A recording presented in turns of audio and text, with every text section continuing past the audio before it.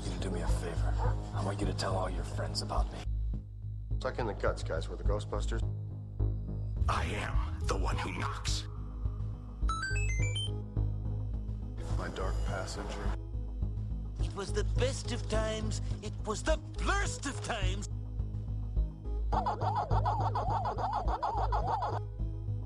Don't call me Junior.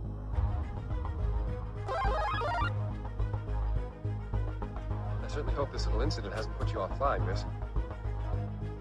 If you strike me down, I shall become more powerful than you can possibly imagine. Hi, everyone. Welcome back to Talking Geek, the geeky podcast about comics and movies. Hello, welcome. Well, yeah, it's been a while. We have nice new podcasting chairs. I know, my butt is happy. We were sitting on folding chairs before. This is so much better. We've upgraded our chairs. Ever since we restarted the podcast last year, yeah, we were just using just folding chairs. And so when we used to podcast, we had they were at least padded True. folding chairs, not just metal ones, but still. Well, we used to have better chairs, and then so like we had 4 or 5 months or a little bit longer on just really crappy chairs. So I went out. I actually braved the pandemic to go out, and I went to Walmart. It was early on. So it was before masks were being required. Although was I wearing one then? Actually, I don't think so. So I went and picked up these podcasting chairs because we just had enough. We had enough. Well, my limit was about an hour of podcasting, and then I would get grumpy, and I had never really figured out why. And I can't 100% blame it on the chair, but it was certainly a factor. The level of drink I had available, be it water or some kind of carbonated beverage or alcohol, that played into it. My level of annoyance with you played into it. We don't have any alcohol tonight, I'm not drinking anything. No, so well, I'm drinking water. But we usually like to have beer or something with recording. Depends on what the topic is and whatnot. I need my wits about me. We've got a beefy topic today. What is the topic? We finally got around to watching all but one of the 2019 nominated Best Pictures. Some years we watch them all. Most years we see a couple just because we're interested in them. But this year we had started down the road of watching enough of them that we were just like, well, let's just watch them all, except Little Women. Yeah. That's the one caveat. And you're right. Most years we do see... We see usually 3 out of the 8. Probably more than that. Well, 5 out of the 10. I feel like we organically see... I don't know, maybe 3 out of the list just throughout the year. And then there's usually 1 or 2 that we're like, let's watch that. Well, yeah, because, at the time of seeing them, a lot of them, you don't know if they're going to be Oscar movies, or that could be the case. And so we'll just, or that's what I mean, or we'll just go to the theater. We just go see it. And then when they get nominated, they get nominated. And then usually we will, play a catch up on the ones that we want to see. Well, and that was only the case with 2 of the Oscar nominees this year. We saw Once Upon a Time in Hollywood and Joker, both of which we've already done podcasts on. That's right. And at the time of doing the podcast episodes on them, we didn't know they were going to be nominated for Best Picture. Correct. Which last year was a year where I looked back at the list, and I think I saw maybe one of those, and I wasn't that interested. Last year was I'm probably just missing out on really good movies, but they didn't. Last year's just didn't speak to me, and I don't think they spoke to you either. We didn't try to. Nothing stands out. Try to go to watch them all, to watch them. So this year, we were going to podcast. There was a couple of movies that we wanted. We're like, oh, we'll watch this and this and this. And then we'll podcast about those episodes. And then we thought, oh, well, those are, why not, do 2 or 3 more, and then just, pretty much get the Oscar movies out, bang those out. And so. Except neither one of us were interested in Little Women. And we just said, no, thank you. So we passed on that one. So we already talked about Joker. So listeners, you can find those episodes, look back in the feed. You'll find episodes on Joker, directed by... Just for the purposes of circling back, we saw 2 of last year's nominated films. Oh, did we? A Star is Born and Black Panther. Okay. Yeah, and it's funny because A Star Was Born was your idea to watch, and then Black Panther is sort of just watching the Marvel movies, and so there wasn't...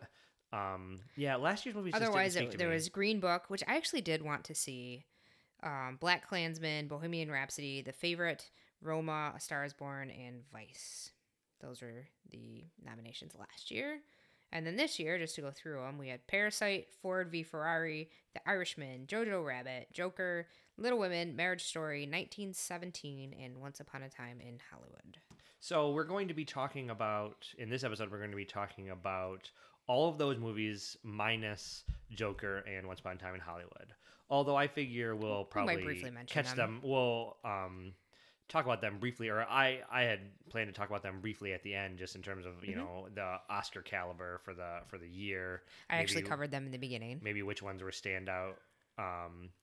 Well, I wasn't gonna I don't feel the need to talk about them except for in relationship to the others, of the best pictures. Here's what I think is the best, and so that's what I was planning on. Which that makes more sense to come at the end. So why don't you give your thoughts on Joker and Once Upon a Time in Hollywood? Well, we can cover them at the end together. We'll go through the whole gamut, and then well, I wasn't going to cover them though. That's fine. Oh, okay. I'll do it at the end. So let's start with about Marriage Story. Sure, go ahead. So when I think about Oscar-nominated movies, I tend to think about movies that give me "quote unquote" the feels, to copy the Katy Perry song. Which song? I don't even remember what it's called. It's a duet. I think it's called The Feels. Anyway. What album? It's not on an album. Oh, okay. That's why it's a duet. It's featuring Katy Perry. Anyway, I like my Oscar movies, or I find that typically Oscar movies make me have some kind of emotional response, like the script or the cinematography, or there's some aspect, or maybe even multiple aspects, that give me some kind of an emotional response. And I really felt that with Marriage Story. It was just so sorrowful. That's a hard word to say. Sorrowful? Yes. Just watching these two souls, these two people who clearly loved each other at one point in time, but have drifted apart. And I really enjoyed the raw emotion of the film. I thought Adam Driver and Scarlett Johansson were superb in the movie. Their relationship, I could really see what they were thinking and feeling. And I mean, there's a scene where Adam Driver just goes crazy with rage, and it's at his current wife, who he's trying to divorce, and he just doesn't know how to process his feelings, and he punches the wall, and they both cry, and it's just you can really feel it. I felt like I was there with this couple. And so from that aspect, I liked the film, but it was also very draining. Like, the whole experience was draining, just because it's kind of one long, downhill, drawn-out process. And thankfully, we've never gone through a divorce. And I don't see that in our future, unless this podcast goes really long. And but I can't imagine, what that must feel like. So I thought it was well shot. Laura Dern actually won Best Supporting Actress for her role. I don't know if I think she was the best of the group of other women who were nominated for Best Supporting Actress, but, congratulations to her. And, in all, I think it was a strong film. I am okay with it not being Best Picture, but I enjoyed it. I'm happy that I watched it. Mm-hmm. Well, for my notes, I have that, at first, I found the movie a little bit hard to relate to, because I don't know why, but it's a movie about a couple getting divorced, but they're living lives that I think an average person doesn't live. They're actors in New York City, and it's and then it gets into the Hollywood scene and TV scene, and so they're people and lives that you almost can't relate to at the beginning. It's sort of how I've been on a kick on YouTube, just watching these houses, these mansions. Real estate agents are doing. Putting these videos together, just these $65 million Bel Air mansions. Like, I can't even relate to the people who are living in those houses. Right. And so this movie, they are living a life that it's hard to relate to, and but then as the movie went on, it's just a couple, and it doesn't matter what their profession are or what they're doing, and you can relate to them more. I have a interesting perspective because my parents got divorced when I was a kid, so I was 12 when the trouble really started, and then it went on for a few years or whatnot. But so I have an interesting perspective on divorce. Well, you were the kid that was going between the two different households. Yeah. To some extent. Yeah. And so it's interesting trying not to take. I didn't find it as draining. I found it more just intellectually interesting, I think, from just watching this couple. This couple's marriage go downhill, and seeing the the grown-up side of it, quote unquote, because I was a kid during my parents' divorce, and so well, and at times they weren't really grown-ups either. I mean, sometimes their behavior was just plain childlike in the way that they spoke to each other, or in the way that things started with them at the marriage counseling, where they actually had a chance to try and reconcile and they didn't, and there could have been a path out of this that led to them both still being together. Possibly. That was when the movie opened. Yes. Pretty much, and so that was where I was still trying to get my bearings on who are these characters, and I was like, "Where's the marriage?" But it wasn't a marriage. Well, story, I actually came in. I don't know where I had heard it, so I knew it was about a divorce. Yeah, I didn't. And not about. I knew it was about the end of a marriage. So one of the things that I have here in my notes is that I wrote, I'm sure it's an unconscious bias, but I cited a lot more with Adam Driver's character. It seemed like it seems like Scarlett Johansson was trying to be unreasonable in a lot of aspects. But I think, I don't know if it was deliberate, because I think it has to do with, if you take what happens in the movie that we saw, Adam Driver's character is the more sympathetic character. I disagree. I think Scarlett Johansson. Let me finish my thought though. But I think that Adam Driver's character gets upset, and he has to deal with everything that happens in the movie that we see. For him, when the movie starts, I mean, they are going to marriage counseling, but for him, everything is mostly okay when the movie starts. I mean, they're having marriage troubles, but yeah. Scarlett Johansson's problems, everything that I think would have tied me to her and made me more sympathetic and empathetic towards her character happened before the cameras even started rolling. Like, it's before the movie started. It's his actions, because we find out through the course of the movie that he cheated, and we find out these things. But I was already sort of on his page from the beginning, which maybe on a second viewing, I would be more on Scarlett Johansson's side, or I felt like in the movie, the way it was given the content of the movie itself, that it was much easier to side with him. But I have to recognize that it's not taking into account all the stuff that made Scarlett Johansson be who she is at the beginning of the movie.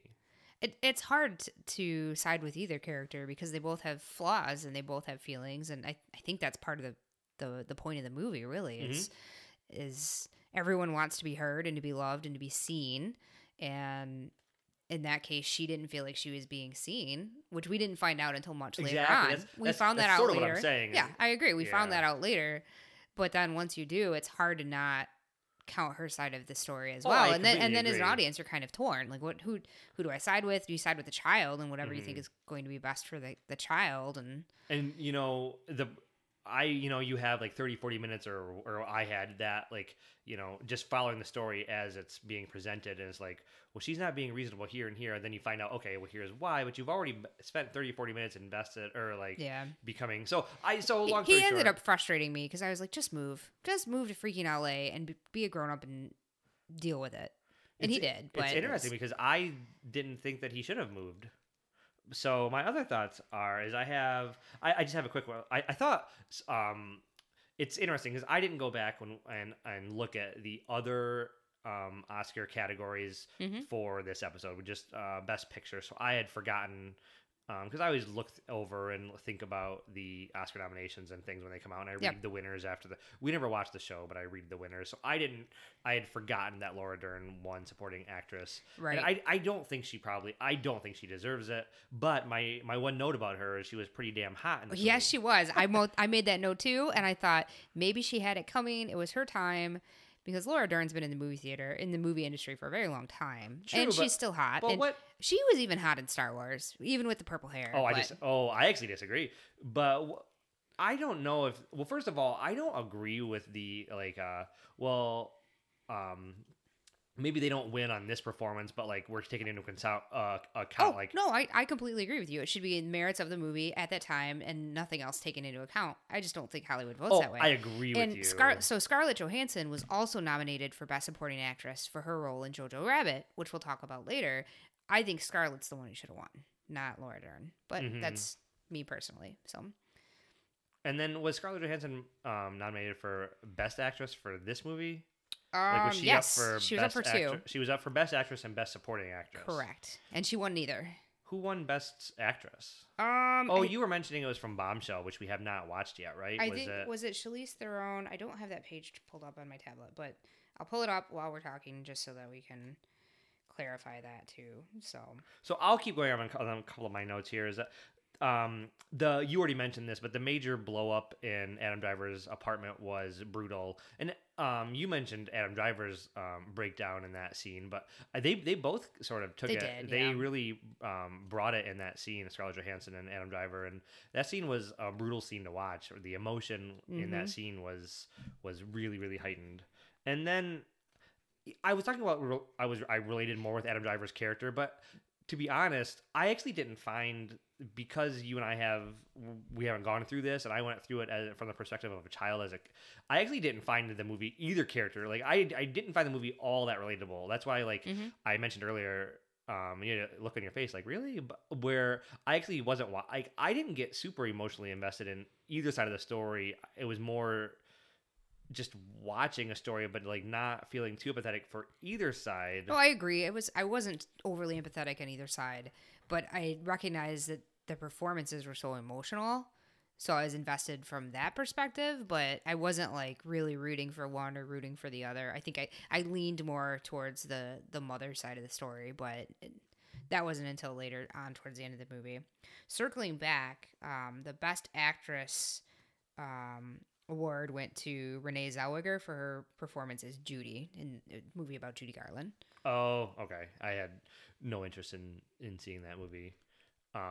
Actually, and Charlize Theron was also nominated for Bombshell. That's what we were mentioning, which she didn't win. So I only have a couple more notes on this that I thought it was it was interesting to see the lawyers trying to win. Yeah. Because They they're blew not things they're totally not out of the necessarily water. trying to do things in their client's best interest. It's theirs, and I think that's it was just fascinating to see to see that, and It blew things up. It escalated things really quickly. it did, and you can see that these lawyers aren't like they're trying to win for their client, but they're trying to do their best and win for themselves, basically. What's his from Goodfellas? Alan Alda? No. No. Oh, yeah. Ray Liotta. Ray Liotta was awesome. I feel like he should have been nominated for if Laura Dern was nominated for Best Supporting and won. I feel like Ray Liotta should have been nominated for Best Supporting. Too much competition in the field because they only nominate 5, and 2 of those supporting actors were from Irishman. Oh, okay. So the only other thing I wanted to mention about this movie is it's interesting. We're really getting into a time of the theatrical experience becoming less important in terms of what the Academy and people think of when they think of Best Picture. Because this movie was released to Netflix, and We actually put it on our projector and watched it on the big screen. well, true, but all of these movies we like watched them after the fact and rented, but some. This Most one didn't come out to most the actually theater. went to the theater. Marriage Story didn't even go to the. I think it might have been released in a limited release to be part of the contention, because I think there might be some rules there by Netflix, by the Academy, that you had to have been in at least a limited release, I think.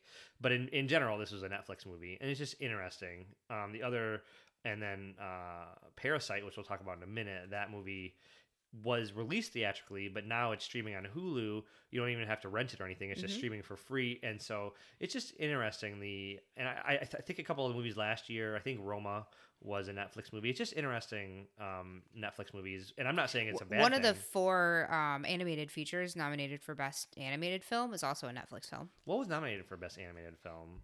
There were 4. Toy Story 4 was one of them. The one that was about the like Bigfoot was one of them. Okay. I forgot. Link, I believe that one's called. And then this one from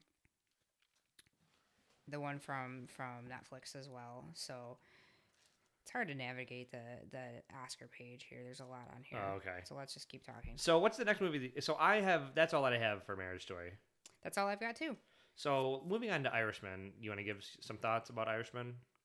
Oh, I didn't mention Irishman is also a Netflix movie. Yes. So Yep. that's the other. So the released Marriage Story and Irishman are the 2 Netflix movies, and it's just interesting that the paradigm is definitely shifting in terms of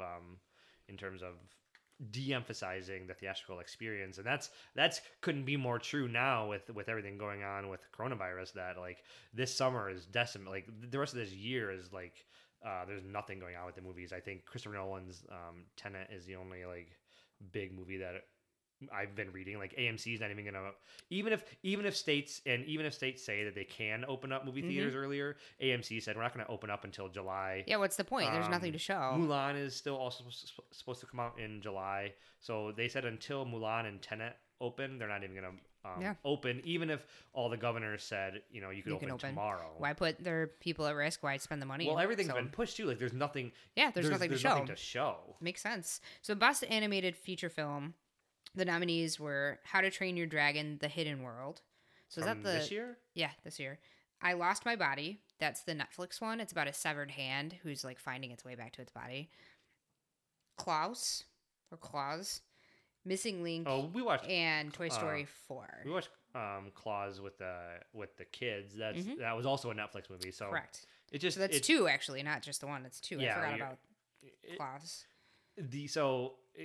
Netflix is doing well. Just streaming services in general are becoming just. I mean, they've been legitimate for a long time, but even in terms of awards and things, and going straight to these platforms isn't getting you blocked from awards contention. So why don't you go ahead and Irishman? I enjoy a good movie about mobsters. I really love the Godfather movies. I love Goodfellas. I like that theme. So I went into The Irishman wanting to like this movie just based on reading the synopsis that's on Netflix. But the movie is long and it's slow. And although there's some strong performances, especially by Robert De Niro, I found myself meh on the movie as a whole. Like I didn't know that it was about Jimmy Hoffa, and so once the Jimmy Hoffa plot started to roll along with a little bit more momentum, that pulled me into the movie more. But the beginning of it, with Robert De Niro's character just starting to get involved with the mob, I felt just moved so slow, and it felt to me like the pacing of this movie was just off. Like it was just slower than it should be for the amount of plot that was happening over the time frame that it was happening in.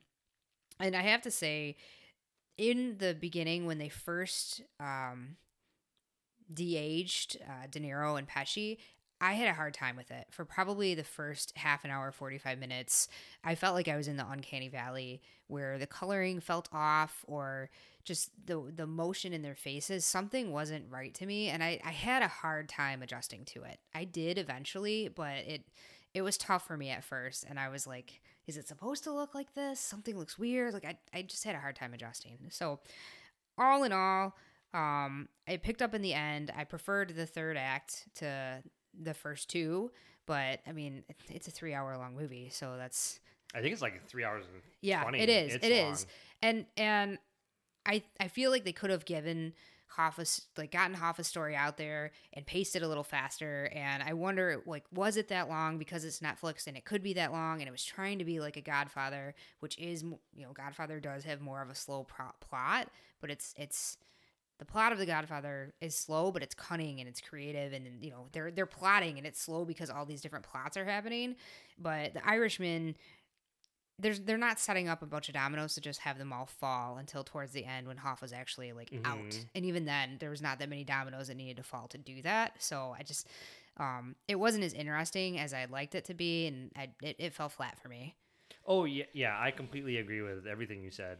The movie was, so I'll start off by saying a good thing. I thought the movie looked gorgeous. The cinematography was awesome. We watched it on. Not in the projector, but the 4K TV, and the HDR was really, really good. Like the movie looked, I thought, just from a cinematography and colors standpoint, and I don't know who Martin Scorsese's director of photography is, but the movie looked really good. But that's about the best thing I can say about the movie. I was not that crazy about it at all. I was pleasantly surprised to see Al Pacino as Jimmy Hoffa. I didn't know Al Pacino was in the movie at all. But I don't care about Jimmy Hoffa. I wish the Jimmy Hoffa story.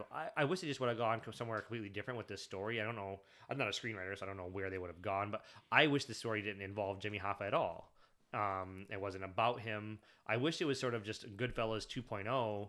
I mean, it's Martin Scorsese just aging, like starting off with Robert De Niro's character, and it could be a fictionalized character. Like the character that he portrays in the movie sort of intertwines his life with Jimmy Hoffa's, but that doesn't mean that it needed to in the movie, or it could have just been about a film about somebody rising up through the ranks of the mob. I feel like it almost suffers from some of the same problems with adding in real life to fiction in a similar way to Once Upon a Time in Hollywood. Although Once Upon a Time in Hollywood did it much better, but it was also a much smaller portion of the film. Well, I don't know how much to blame the movie or how. I do think the story could have been more interesting, but I don't care about Jimmy Hoffa. Like I would never pick up a book about Jimmy Hoffa. I would never watch a TV. I think the closest I've gotten is watching the Mythbusters try to find Jimmy Hoffa in a football field. I don't care about unions. But I think they could have still made the story captivating in a way that some of these other filmmakers have. Well, that's true. I mean, because I don't give a lick about car racing, but I enjoyed Ford v Ferrari. I don't know much about 1917, but that story, about World War that's I. true because you can tell a compelling story about a subject matter that's maybe less compelling. Because the first thing that pops to my mind, without even barely thinking about it, is Darren Aronofsky making Ballet and Black Swan interesting. But so I guess you're right. So I'm not interested in the subject matter. I do really like mafia movies. Like both of us really like the Godfather movies, as you already mentioned, and Goodfellas. And this is Scorsese going back to him and De Niro teaming up again. It's been a while. And I think Robert De Niro's performance in this was excellent.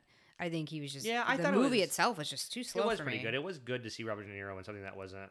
Now, I don't follow every single movie he puts out, but a lot of the last decade or ever since... The last maybe 15 years or so, he does a lot of comedies, I feel like, and not as many dramatic roles. He does.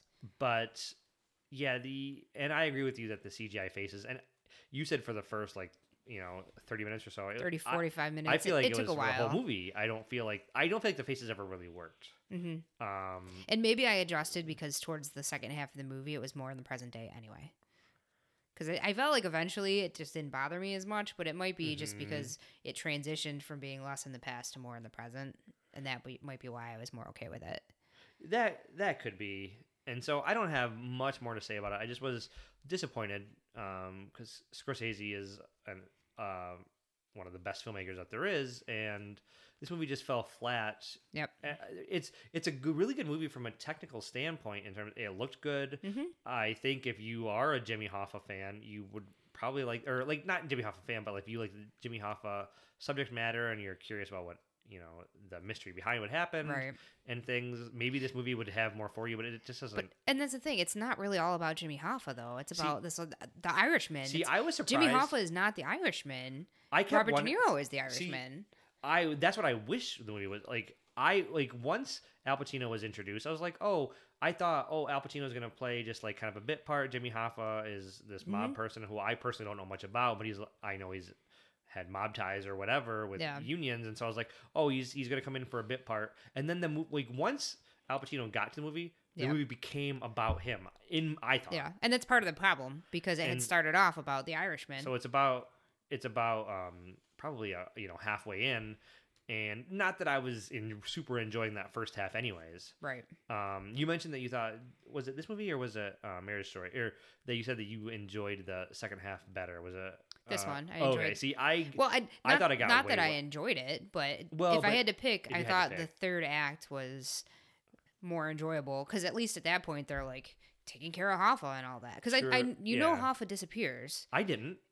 In real life, Hoffa disappears, so I was assuming I guess that that's true. The only thing I know about him is people don't know where his body is. That's literally pretty much the only thing I knew about him. But I didn't know. So at that point, I was like, they've got to kill him at some point. It's got to be happening. So then I was just anticipating when and how that would happen. I didn't know that because I didn't know how old Hoffa was when he died. So I didn't know if this movie was following the part of Hoffa's life of when he died. I mean, the movie does go forward in time and things. So I didn't know where it was going with the Hoffa stuff. I just wanted it to stop. Yeah, well, it did. All right, so what do you have on Ford v Ferrari? So Ford v Ferrari was one of the ones that we watched because we were like, well, we're watching all the rest. Let's watch that one too. And I'm glad I did because I enjoyed my time with Ford v Ferrari, and I'm not one to like car racing. But to me, this was more of the story. Hey, you like all the Fast and Furious? Well, most of the I Fast and Furious do, movies. but this is like NASCAR type car racing. This is racing laps, and to me, that's could be very boring. I mean, if you've ever turned on a NASCAR race, and no offense to all of you NASCAR fans out there, it's just not for me. I haven't really clicked with the sport, but I think that the cinematography in this and the way that they show the driving and the way that they cut, anyone can watch this movie and understand enough of the mechanics of racing to know, like, he's got a jockey to get in front, or to kind of understand what's going on with the racing while also following the story. And I really liked Christian Bale in this, even though the character he's playing was kind of an ass. I liked that. Like, I liked his portrayal. I liked Matt Damon in this movie. I liked the setting. I liked the atmosphere. And then having lived in the Detroit area and grown up in the Detroit area, many of the names that were characters on the Ford side, I had heard before. You know, I knew of Illich. I knew of these people, even though I didn't know those aspects of the story. I at least knew, it's familiar names and not faces, but familiar names. Mm-hmm. So I kind of liked that aspect too. But the one thing that rubbed me the wrong way is the name of the movie being Ford v Ferrari. It feels like a cash grab to me. Put in two names of cars in the hopes that people will come and watch this movie, because it's not about Ford beating out Ferrari. Like, that's the underlying motivation for Ford wanting to work harder in these races. Mm-hmm. But really, this is all about Ken Miles. It's a point in time in his life, and actually leading up to his death. Spoilers. And it's the story of him, and him. It always revolves around him being the driver, and him doing this and him doing that, and his relationship with Matt Damon. And I think that title was just a Hollywood title, and so that's disappointing. But I think in general it's an enjoyable movie. I liked it. I don't think it's Best Picture, but it didn't win Best Picture. But I wish that Matt Damon or Christian Bale had been recognized for their roles. Neither one of them was nominated, and I think that was a miss, at least for Christian Bale, because I think he performed really well. And in general, I enjoyed this movie much more than Marriage Story and than The Irishman. I thought there's just more fun to it. I enjoyed the movie as of writing these notes, because I wrote my notes in order of watching the movie. So this is the third movie that we had watched, and at the time I wrote these notes, I wrote it. It was the best of the three Oscar movies from this list. It's interesting hearing your thoughts about the name of the movie, because it didn't occur to me at all. I have a note here saying, like, oh, it's the V, like Batman v Superman. I don't really like just call it versus, I guess. Like, I don't really like the V and the Batman v Superman. And full transparency, I hate the name Batman versus Superman too. It feels the same way. It's not versus, it's V. Batman v Superman. Yeah, it's dumb. I don't like that title either. A lot of the talk, at least from Superman, I'm really keyed into the Superman world. When the Batman v Superman name was released, was that before people even knew what the story was, it was when you use the V, it's often used in court proceedings. Mm-hmm. That is how it's used in court proceedings. And so it's just interesting that it didn't really apply to the Batman v Superman. I don't think it applies that much to the movie. Although I don't really have a problem. I actually think it describes the movie fairly well, because the basis of the movie is, at least it didn't occur. I didn't think that the movie wasn't about Ford trying to, like, beat Ferrari. It is about and the mechanism which through that the story trying to be told is through Christian Bale's character and Matt Damon's character. Essentially, he's the reason that they're able to beat Ferrari. And so I actually didn't. I think that Matt Damon is it's probably like a 60-40 in terms of like this importance. And so I don't think it's like the Ken Miles story necessarily, or at least I didn't read it that way. So so I didn't have an issue with the Well, the story. only home life that we see is Ken Miles's. That's We don't see where Matt Damon's from. We don't see any of that, but we see it. That's true. We see Ken Miles. I did note while we were watching it that I don't know. It looks to me like Matt Damon's bulked up. He was looking in good shape. He looks like he put on a little bit of muscle. Like he was. I didn't mind it. He usually I think of like Matt Damon as like a skinny guy, but He's always been stocky. I mean, if you think about him in Bourne. If you think about him in Good Will Hunting, he is. Oh, that was a long time ago. I mean, think about him in Bourne. Talented Mr. Ripley. And things, I don't know. I guess Bourne, I think of him as. All I'm saying is it felt like he had put on some muscle, bulked up a little bit. So I didn't know anything about this story, and I'm not a car guy. Unlike you, I grew up in Michigan, but I didn't grow up around Detroit, so none of the Detroit stuff was familiar to me either. Mm-hmm. So, again, I wrote in my notes. Similar to Irishman, gorgeous cinematography. We also watched this. It won Best Editing, by the way. Okay. We watched it 4K HDR, and it looks great. And the more we watch 4K content and content with HDR, I can see when it like is really makes the movie pop, and when it doesn't matter all that much. It's funny. My note is I wanted to talk about the Christian Bale's wife. Seemed like she flipped, because at first she was saying that she was all for don't give up your dream, like be a racer. And then there was that one scene when they were driving on the road and he was telling her that he was going to work with Ford, and then she sort of like flipped out and was driving the car super fast. That scene didn't really make sense. She was doing that because she thought he was lying to her. She thought he was cheating on her. And then he came out with it, and then she was okay. Like I think you might have misinterpreted the scene. I interpreted it differently. We talked about it at the time, and you were like, "What's she doing?" Well, she was going crazy. But it was all like before he admitted like what he was doing, and she's like, "Why didn't you just tell me from the beginning?" No, it was a weird scene. Maybe though. I mean it's been a couple of weeks, but I thought you were confused about it about her characterization as well. And then it's funny in my note. So a second ago I was talking off the cuff. In my notes I wrote, "It only follows Bale." Oh, I wrote that it only follows Bale. I mean, it follows Matt Damon too, but it only follows Bale. But the race is. Yeah, there's four drivers. There's like four drivers. I'm like, what makes Christian Bale's character in real life? Because this is supposed to be, based on a true story. Based on a true story. What made Ken Miles the person to follow? Like, did the other three drivers, they contributed to that win just as much? Like, I feel like the story could have, I mean, maybe not, but I feel like they could have wrote the story around any of the other drivers or all four of them. Like, I don't know what. Well, he has the tragic ending. That's part of it. And Ford didn't want him to be on the racing team, so that makes for a more interesting story. If you're one of the other guys, it's just like, yeah, he's a great driver, he's on the team. That's not an interesting movie. Because the movie just makes it seem. But he's the black sheep, right? So. Well, I'm not sure. Well, are the other drivers black sheep as well, or they are in their good graces? No, they were in the good graces. He was the only one that they had to fight about. That I wasn't sure. Because they like the whole time they were like, we need drivers who fall in line. These are the guys who fall in line, and he was the only one who wasn't falling in line, as portrayed in the movie. But during the whole last, the climax of the movie, during the Le Mans race or whatever it's called, I was enjoying, but I kept thinking like, okay, he's not racing right now, but like the other drivers. But he also got like such a big lead. These people aren't being followed. I was just like, why are we, like, what is special about this Ken Miles character? Yeah.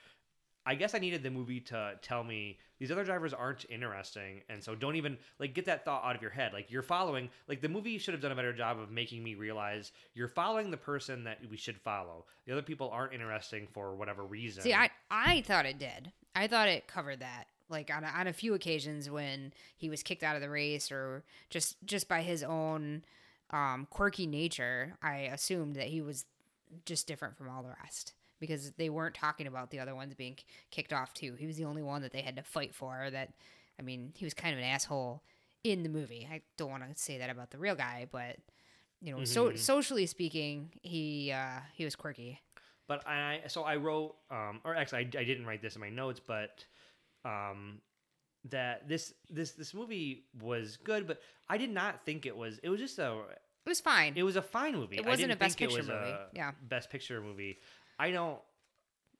But I guess that goes to show that like we weren't super impressed with Marriage Story or Irishman because we thought this was better than both of them, and I thought It was more enjoyable from from a a movie standpoint. from yeah.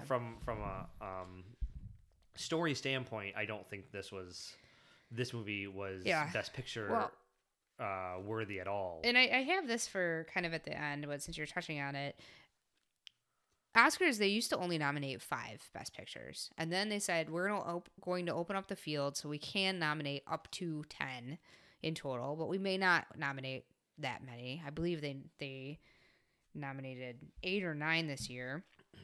And I would have been fine with 5. I think they could have streamlined things and kept it at 5 and have had really solid movies in that grouping. I think I agree with that. I'd have to. I'm So gonna wait till I feel like there's some throwaways that I'm like, I know that's not going to win. Well, I don't think so. I mean, I personally think so. But the movie spoilers, Parasite won, and I don't think like that probably. Yeah, it might not have surprising. made it. It might not have made it into the grouping if it had only been 5. Yeah, I know. That's So, do you want to move on to? I have Jojo Rabbit on my list next. Yep, me too. All right. So what are your thoughts on Jojo Rabbit? I really liked this movie a lot. I was excited to watch it going into it because I like World War II movies. I had seen the trailer for this, and the trailer really intrigued me. I haven't seen a quirky World War II movie like this, especially where the lead character is a child. So it just looked like it was going to be interesting and fun, and it reminded me a little bit of Inglourious Basterds, which I really enjoy. So I was excited to go into it, and I liked the film a lot. I think it's a heavy subject matter to talk about people in hiding and to talk about World War II, and I think the film does an excellent job of having some comedy and some levity, but then just in the farcical nature and of some of the characters, but then the story itself, it still is respectful to what happened during World War II, and there's still emotion there, and there's still some pretty raw things that happen. And I like that so I think that makes it very well balanced. You've got this crazy Hitler character that comes in the background that's, like the imagination of the lead character, and that brings some comedy and just some over the topness to it, but that lightens the overall tone, so it's not like you're watching Schindler's List. It's not like the true to reality. I really, really liked that. I liked Roman Griffith Davis. He was the boy. I thought he had a strong performance. I liked watching his relationship form with Elsa, the girl staying in their house, and how that changed and grew, because initially she was basically an enemy. She was, he thought that she was the scum of the earth because that's what he was taught, and then, his perspective changed, and I liked watching that. I really liked Scarlett Johansson's character in this. I was happy that she was nominated for that particular role. And I was sad when her character met her end, but I also see that was a kind of a plot point too in helping Jojo to grow up. Mm-hmm. I think he would have grown up anyway, even if his mom hadn't passed, but it had to happen much, much faster. And his relationship with Elsa had to deepen that much quicker because at that point, neither one of them had anyone. Mm-hmm. And so I think that sped the story along a little bit. And finally, I really like the way that this movie ended, because despite all of the terrible, crappy, horrible things that happened to Jojo and his life and the things that happened to Elsa and all of this adversity and the war that's happening literally around them, and the war that's happening to seeing his friend as a soldier who's 10, it ends in a positive note. It ends with Jojo and Elsa dancing, and it has this I'm gonna pick myself back up again feel about it, and this positivity that none of these other movies in the Oscar realm had that kind of positivity at the end. None of them did, and this one is unique in that perspective, and I really like that perspective and that breath of fresh air. So it's the more I talk about it, I think this is I really liked Parasite. We'll talk about that, but This one to me, like, definitely deserves to be in the running for Best Picture, if not Best Picture. Well, you brought up you bring up a lot of really good points. I hadn't thought about Jojo Rabbit in context with the other movies, and that it's more positive, and that's true, and that's a really good thought that and analysis that you made me realize that I hadn't really thought about. And it just left me in such a better emotional state than the others. And that's fine. I mean, movies can make you, like I said in the beginning, movies should make you feel and make you feel something. This one happened to make me feel positive. Like the world will keep on and things will get better. And I liked that. Well, this is one of the movies that I wasn't really keen on seeing, but when we were going to watch other Oscar movies for this episode, you mentioned that you wanted to watch Jojo Rabbit, which is surprising because I didn't know that you wanted to watch it. It wasn't a movie. I thought we had watched the trailer. It didn't look good to me. World War II movies do not pull me in. There are some that I like, but in general, when I hear about a movies about World War II or about World War I even, so we'll get to 1917 in a minute, but when I don't care about those wars in terms of wanting to revisit. I mean, they're interesting from a history perspective, but I don't want to revisit them in narratives all that often, and there's lots of World War II movies, and you get them all the time, and so I usually am not crazy about that, but I'm super glad you wanted to watch it because it ended up being really good. It was an excellent movie. I think what's funny is it kind of reminds me, it's a little bit more serious in this, but actually a lot more serious, but it kind of reminds me of tackling black, like it's a black comedy. I would categorize this movie as a black comedy, and it really sort of reminds me in thematic ways of Dr. Strangelove. And that movie is even more of a farcical. But this movie was excellent, and Taika Waititi directed it, who did my favorite Thor movie. So Thor, Ragnarok. Thor Ragnarok. And did you know he played Hitler? He played Hitler. Did you know that he voices like the funny character Korg in like Thor's the rock guy? No. Taika Waititi voices that character. No, I didn't know that. But I could see that now, having seen him as Hitler. When you hear the Hitler voice, when you hear him, you can kind of hear that Korg character from Thor and from Avengers. But it was very funny. It was much more humorous than I realized it was going to be. But it straddles that line where it gets serious and it tackles very serious subject matter, and you have the Holocaust and hiding a Jewish girl. And what's interesting is there's definitely backstory there. The movie doesn't.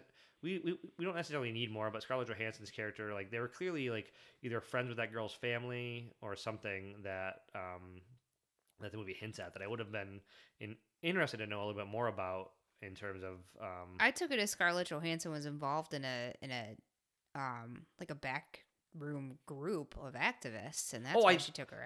I think that's definitely true, but I think they had a couple. At least there was at least one conversation where I think that she mentioned either the Jewish girl mentions something about Scarlett Johansson and JoJo's family. Yeah, like they have mutual friends, or their parents were friends, or something, or that they were something. I was like, these characters have, or at least Scarlett, not JoJo and the Jewish girl. Who, yeah. Unfortunately, I can't remember her character's name, so I just keep calling her the Jewish Elsa. girl. Oh, it's Elsa? Mm-hmm. Okay. I didn't get the sense that JoJo and Elsa knew each other. I feel like it was actually clear that they didn't. Oh, yeah, it was very clear. But I got the sense that Scarlett Johansson and Elsa knew each other. That it wasn't that they didn't just meet for the first time when she decided to take her in. That was my sense. I didn't see the death coming either, and so that was I didn't see that coming. I thought Scarlett Johansson's performance here smaller but way better than Marriage Story.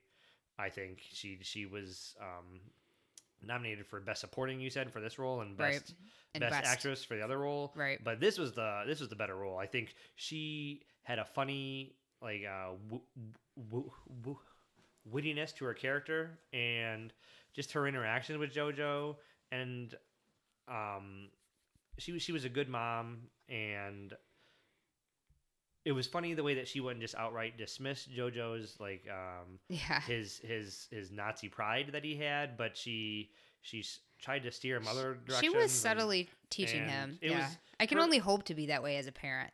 It was an excellent, and so I also agree with all the thoughts you had. So that's all I had though, and I don't have too many thoughts about the cinematography because we watched it. This is the movie that we watched this in our bedroom on our smallest screen in the house. Still not too small, but we're in bed. It's a little ways away from us, and it's like I think a 40-inch screen.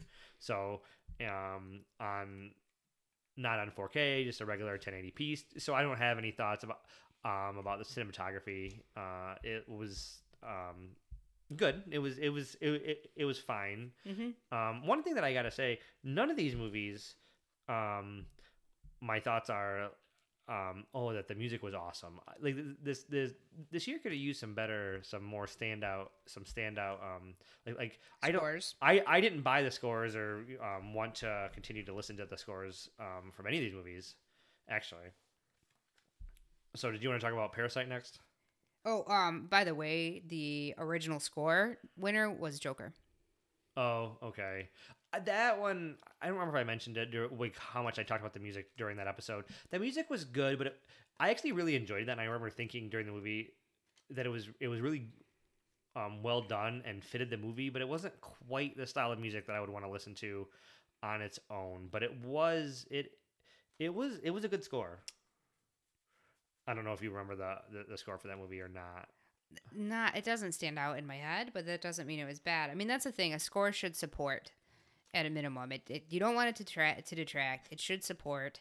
If it stands out, but you don't want it to stand out too much either. But at a minimum is the key there, because I think to be a good score, you have to serve the story at a minimum. I think the great scores elevate and absolutely, and can be listened to and enjoyed quite a bit on their own. I mean, we just downloaded a score yesterday. True. We got the 7 worlds or 7 continents, 7 worlds, 1 planet. 1 planet. Yeah.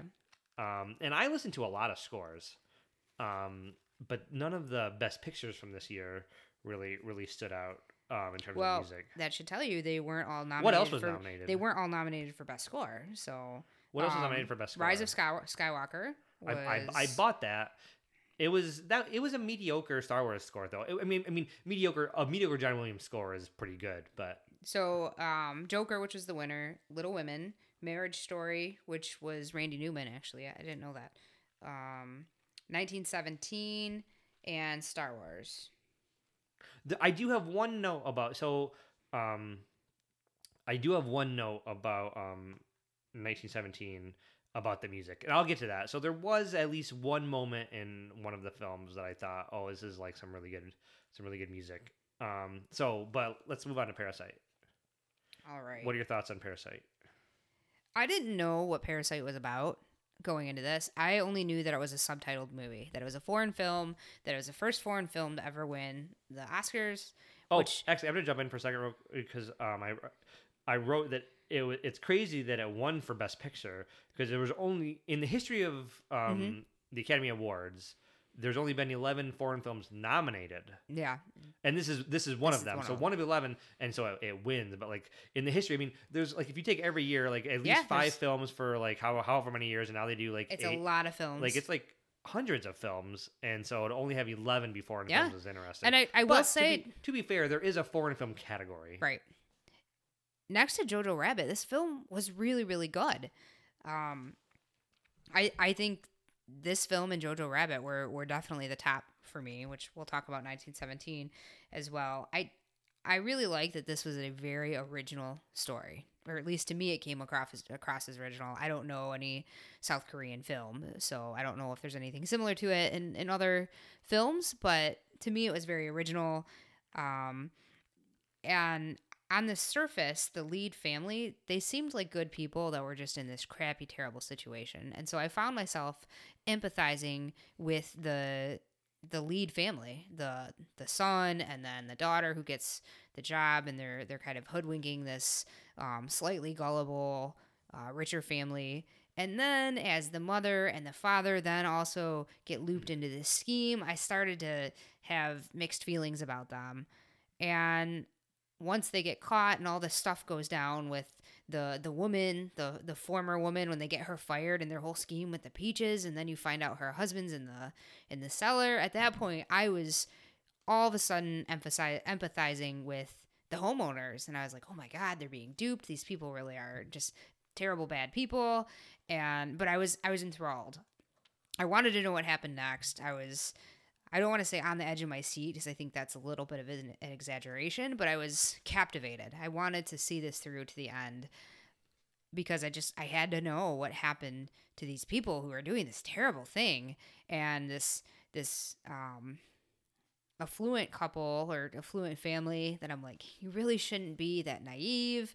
You know, some of this is shame on you for maybe not checking references of the people that you're bringing in. Like, you know, I was very, very conflicted. And then by the end of it, when the rich guy is going on and on about how smelly his driver is, and then the attack happens, at that point I was like, man, these are both not the best people. But I was still more on the side of the homeowners than on the side of the quote unquote parasites, because I was like, they really were they crossed a line and went way too far. And no matter how disrespected the father felt, he shouldn't have stabbed the other guy. Like, he ultimately, a lot of crap went down. I liked this movie a lot. I thought it was well shot. I thought it was well executed. I thought it was very interesting the way it was filmed, and just the interaction between all the characters and how they talk to each other. And I really, really enjoyed this film. But I think I liked Jojo Rabbit better, although I'm happy that Parasite won Best Picture. Like, I wouldn't take it away from it. Like, I think it's deserving of its win. So I enjoyed the movie. I don't think it's Best Picture. I want to save that until after we finish talking about 1917 to talk about like what I think is probably the best, or what, if there was only 5 films nominated, like what I would nominate. Right. But the movie, the Parasite, was really well done. It's the first foreign film that I've watched in a long time. I would be hard pressed. I'd have to really think about what was the last a completely dubbed movie that I watched that was a completely non-English movie, and I can't think of anything. So it's been a while, and I really enjoyed it. I didn't empathize really with either side. I was along for the ride, but I wasn't really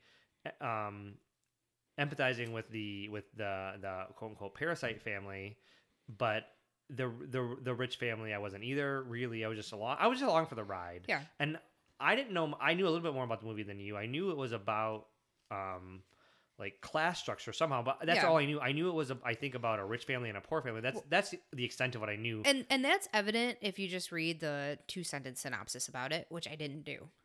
So that's given away in the summary of it. I didn't read the synopsis either. I just think I just heard that somewhere or something. But I had no idea where the movie was going to go, and it gets crazy. I mean, it's a really interesting. It's kind of like a Ocean's 11 style movie. I think you even mentioned that for like the first quarter of the movie or so. Yeah. While they're setting up while they're trying to get all their family members. And then it takes a turn. You wonder where it's going to go. The family's going out to go camping, and so they're the parasite family is over, and you don't know where it's going. And then it goes like couldn't have predicted where it went.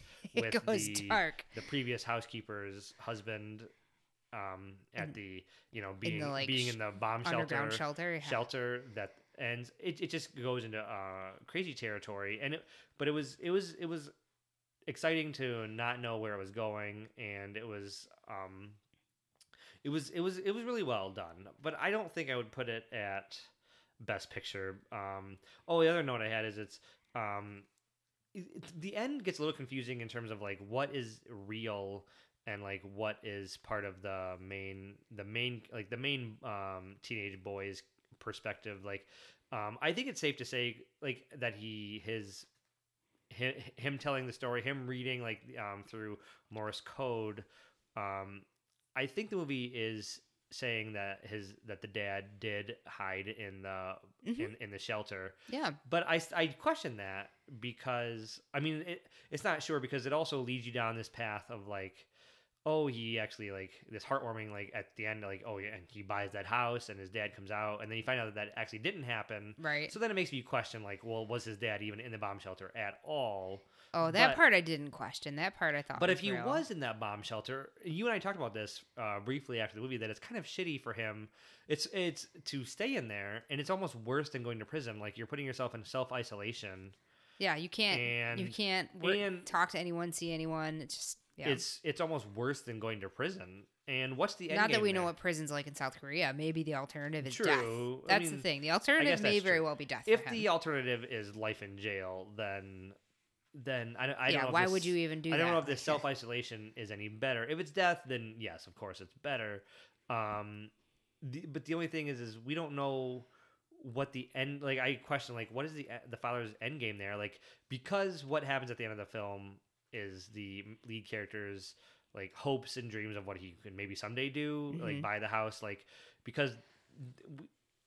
At first you think that it is what's happening, and so it's like, oh well, that's kind of crazy. Yeah, and I was like, how in the hell did that happen? Like that is what a coincidence. But and how do you turn his life around? Because this is a super poor family, right? And then how did he, what did he do in his life to buy this house? And you realize, okay, that's not what didn't- happened. yeah. So what is the father's end game? Is he just staying down there? I mean, these are questions that you think about, and they come up in like the last 10 minutes of the movie.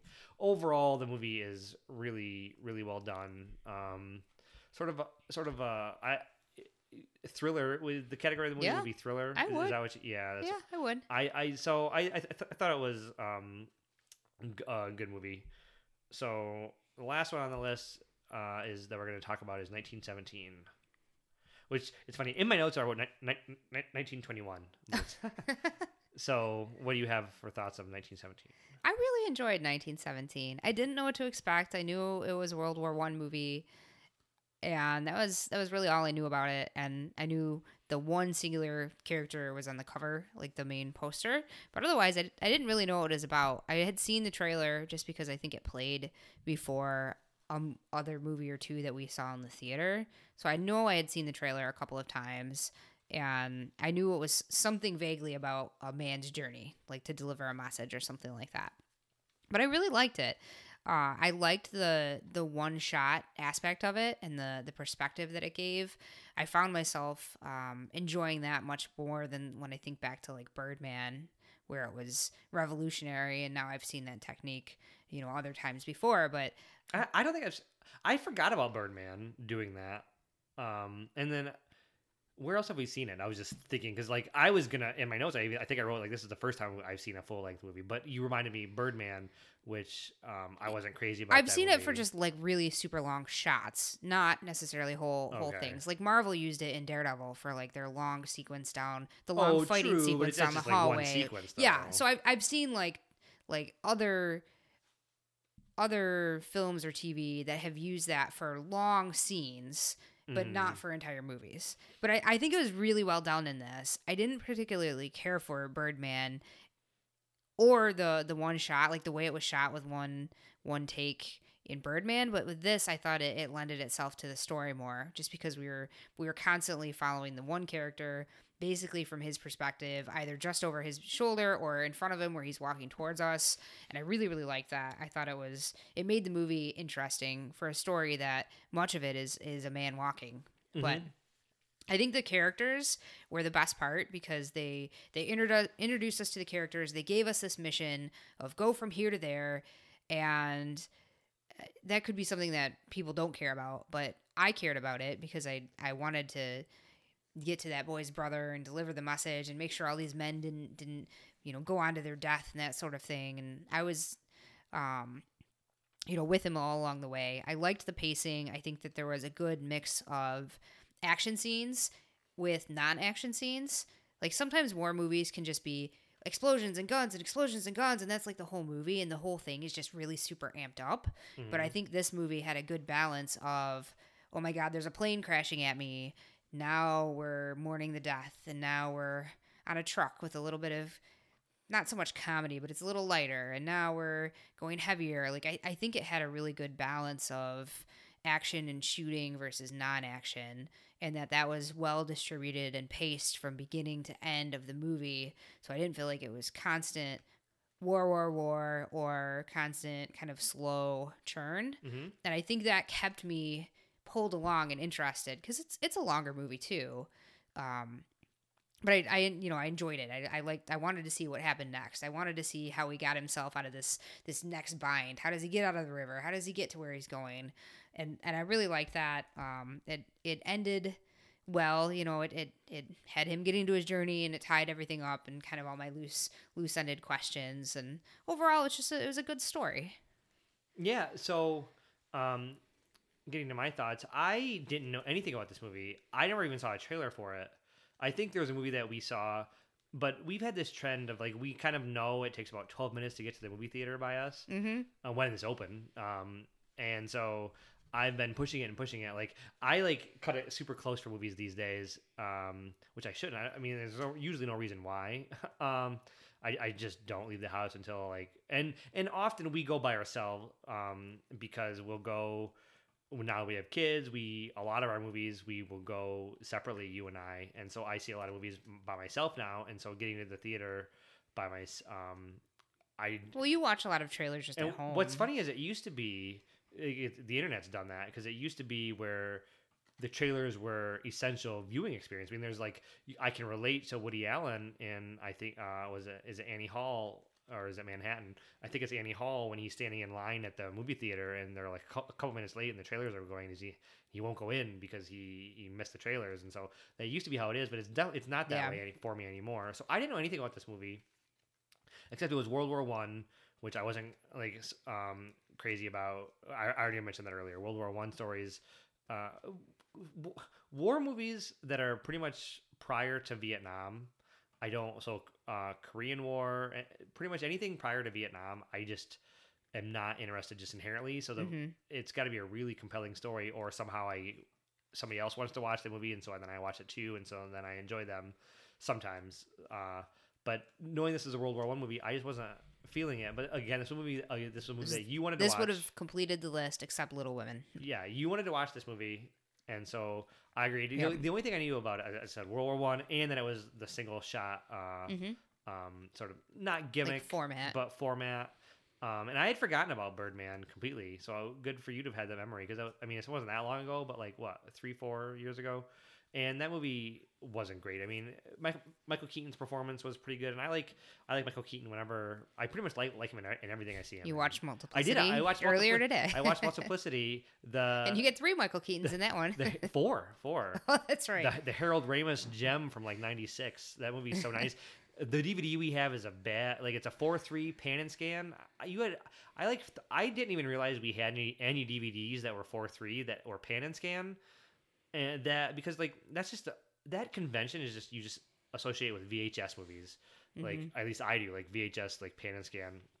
And so off the Birdman tangent, I thought that 1917 was technically awesome. I thought, and it won a bunch of technical awards, by the way, for sound editing and other things. So. It was and I actually am going to walk back my statement about the music, because the music in this movie was better. I think the music in this movie was better than the rest.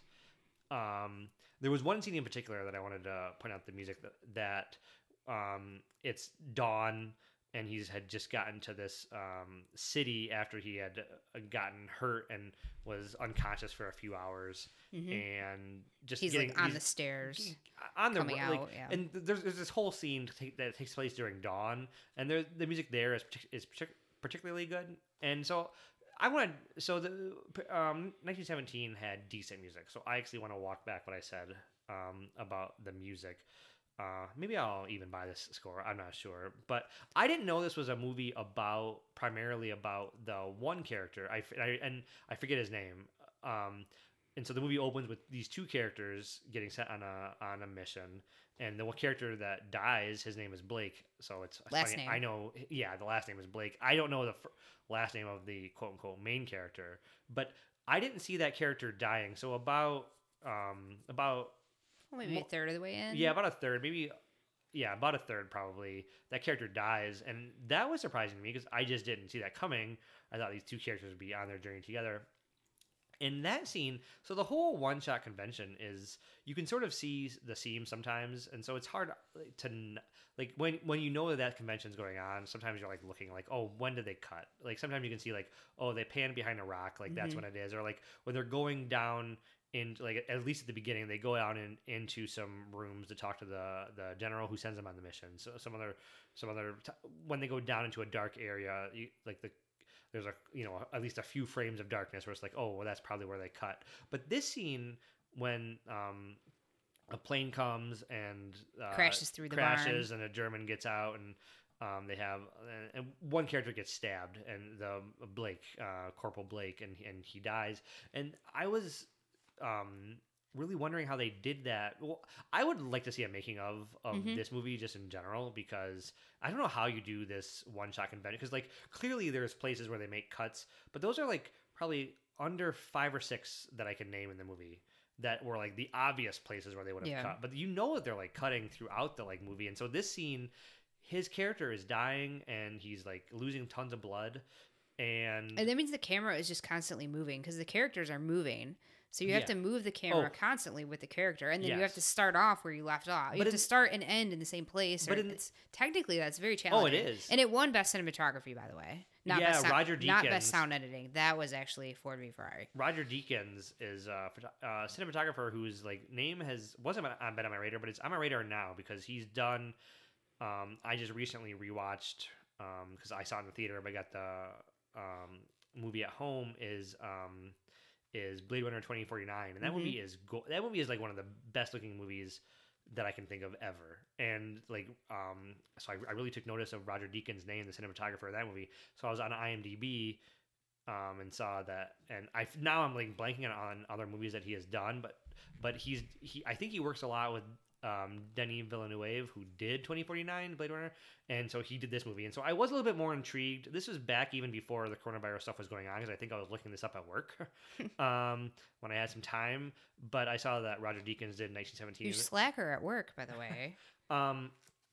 So yeah, the movie looks excellent, but I want to get back to that scene when he did Skyfall, The Shawshank Redemption, Sicario. Yeah, No Country for Old Men, Denis Villeneuve, Fargo, Sicario. True Grit. I mean, he's been in a lot of things. A lot of war stuff. Brother, Where Art Thou? But he won for best cinematography for 2049. So this is a cinematographer to watch. And he's been around for a very long time. I think there's very few people who like when I like hear their name, I'm gonna be like, when it comes to like the cinematographer.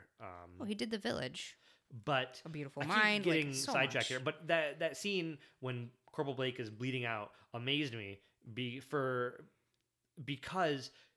when he starts off, full flush color, and then at the end of that scene, he was so pale. He was so pale, and I don't know how they did. Like, I don't know how they did that. I mean, it had to. I mean, After Effects. Nowadays you can do like color grading and things, and it had to have been in post. Yeah, I think I definitely think you're right, but that was, it made me think like, how did they do that? And nowadays with computers, it's it's sort of a bummer. I mean, you can do so many things with computers, but the obvious answer is always like, if the question is how did they do that, it's probably, well, they used a computer, like they did color grading. But in that scene, he starts off as his color's great, and then at the end, he's being carried off, and he's completely pale in the matter of a couple minutes, and we watch this character bleed out.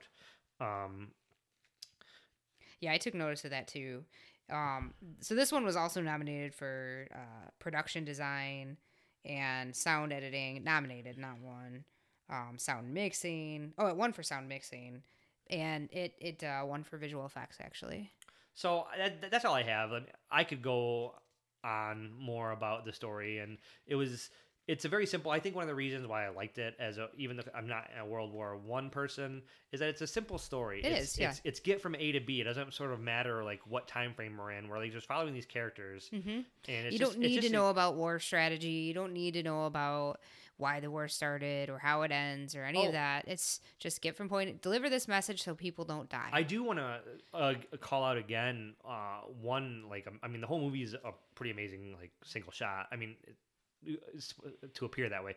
But the scene when he's running, like when they're like the wave 1 is going. Over and the people are bunker, running into him, and he's running perpendicular. Oh, He's yeah. running perpendicular. It's nuts. That entire scene is amazing. Yeah. That and he's falling down and he's getting knocked over. Yeah, people are just running into him. Like the physicality of that part of the scene. That scene was gorgeous. The way it was shot, I don't think you can cut that. I think you'd actually have to do just one really, really long take. That's why it was like a wide shot. Yeah, I would love to see a making of on just that scene, but the movie in particular. So that's all I have for thoughts, though. So let's circle back. Once Upon a Time in Hollywood and Joker. We have copious notes on those. Mm-hmm. I wanted to touch on Once Upon a Time in Hollywood because Brad Pitt actually won for his role as Best Supporting Actor in that. And I thought that was interesting because I really, really liked his character. I remember spending quite a bit of time talking about it. But I also think that his character is not really all that different from like an Ocean's 11 character. He kind of plays the quiet guy who's there for you, the sidekick, so to speak. And so I just thought that was interesting that Brad Pitt won for Best Supporting Actor.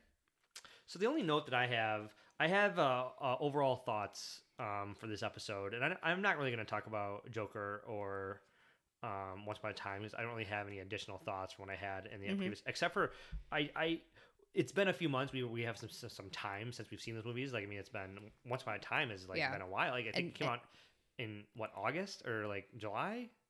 It's been a while. Yeah. Well, it couldn't have been that long because whatever. It was like third quarter last year. Mm-hmm.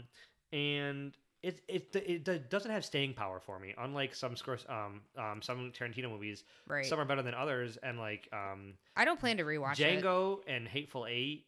Mm-hmm. And the Kill Bill movies and mm-hmm. Reservoir Dogs. Like I feel like this movie is in the bottom. If I were to rank them, which maybe we did, and I can't remember. And did. Maybe I'll contradict myself here. I don't remember what I said during that. Oh, you had it in the bottom then too. That's not. But changing. I have it. But I think Jackie Brown was your bottom. Yeah, that would be my bottom. But Once Upon a Time in Hollywood just does not have the staying power. I don't have a desire to rewatch it. I don't know that in my mind it even belonged in the Best Picture category. Like it was good, but I guess if you're going to have more than 5, like if you're going to have 10. Like if you're gonna have up to 10, I don't know what else I would have. That's a whole separate. Like I have to think more about that. Yeah, I do too. Because there's lots of things that we haven't seen.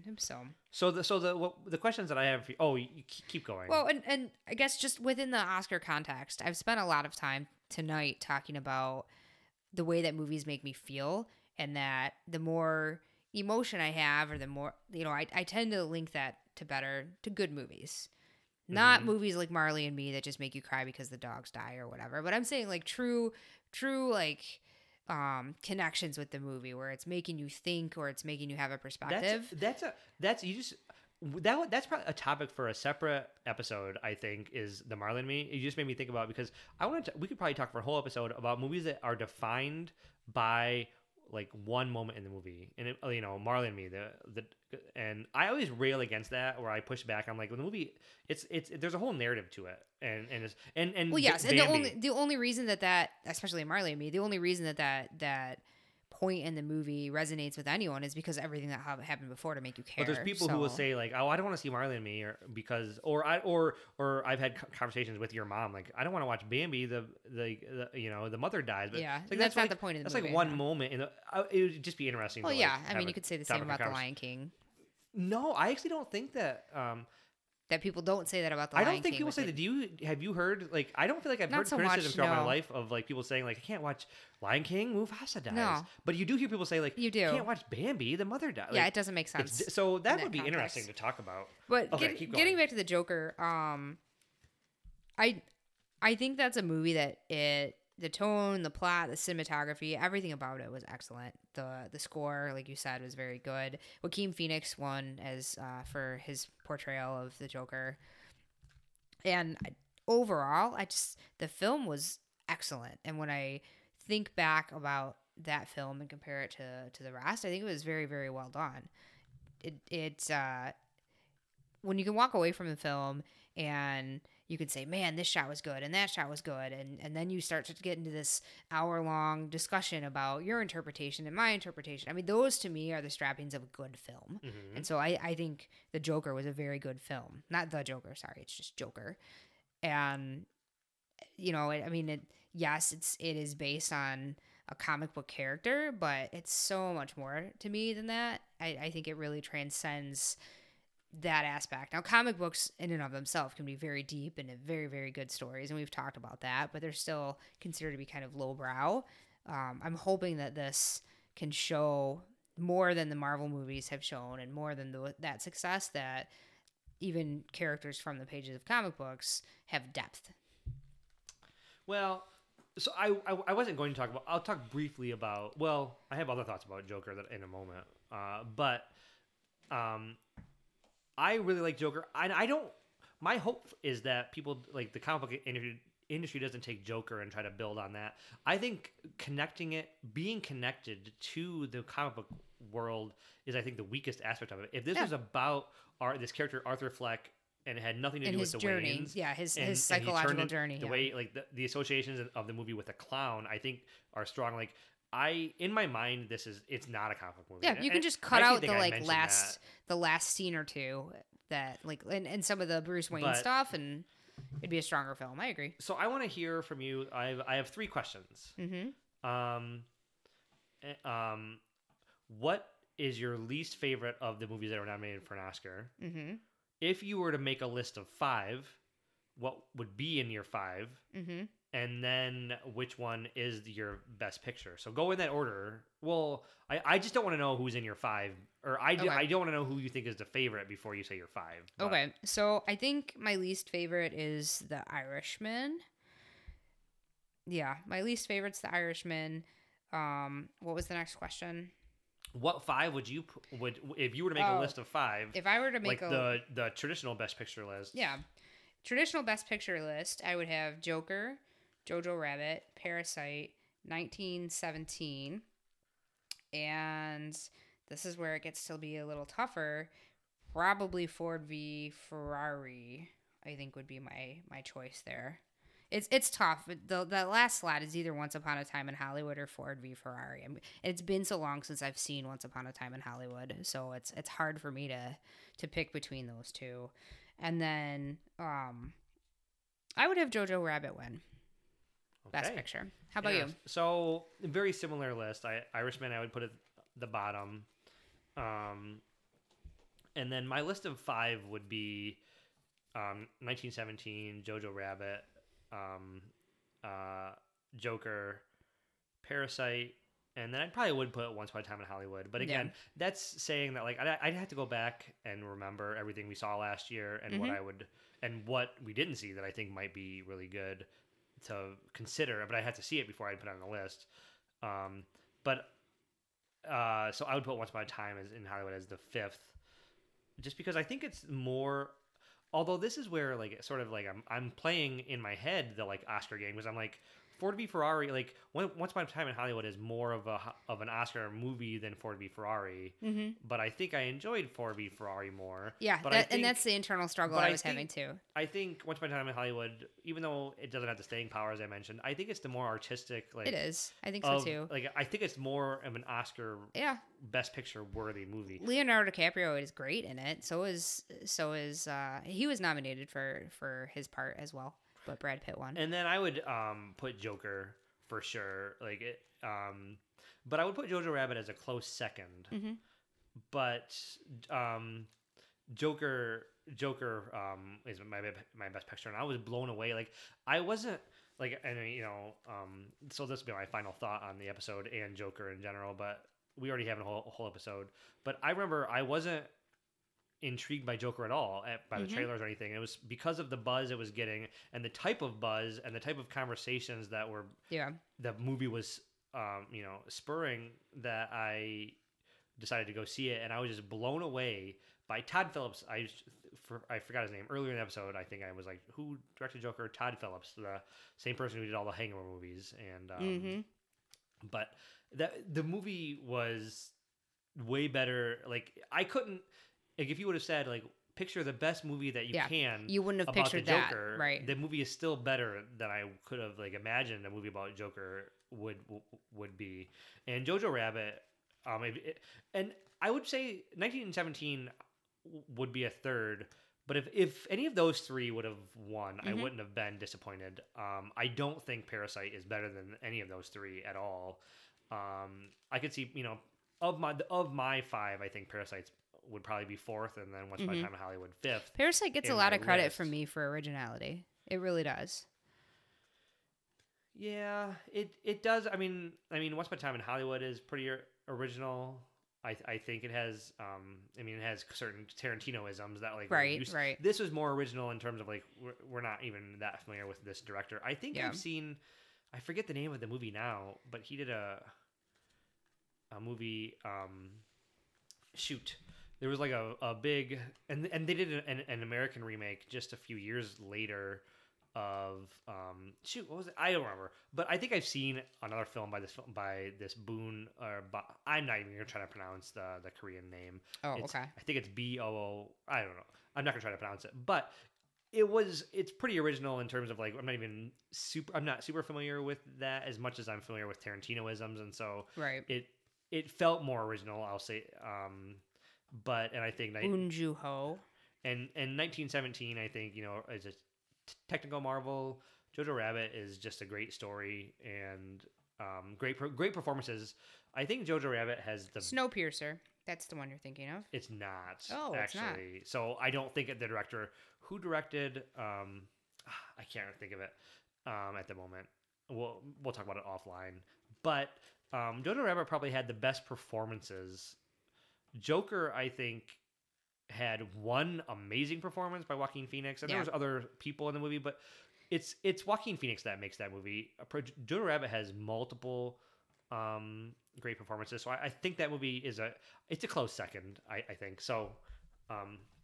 That's all. We'll see what happens with movies this year because all the movies are being pushed to next year. So all the big ones. I'm guessing that some of the more artistic or non films that are not big blockbusters, I mean, they're still finished, so films will still come out through digital media, like we're getting through Netflix and Hulu, and I think media outlets are figuring out ways to do film festivals through an online nature. I think Ann Arbor's hosting some of their film festival online, and so I movies will still be out there and they'll still make it. It's the blockbusters that are really the ones that get the people in the seats and paying for the tickets particular. Well, that's in general, yes, but like there's a lot of movies like that are being pushed, and the movies that they don't think are the blockbusters are just going video on demand. And right. So, but Oscar season is usually like October through January. Yeah, so we'll see what that brings. The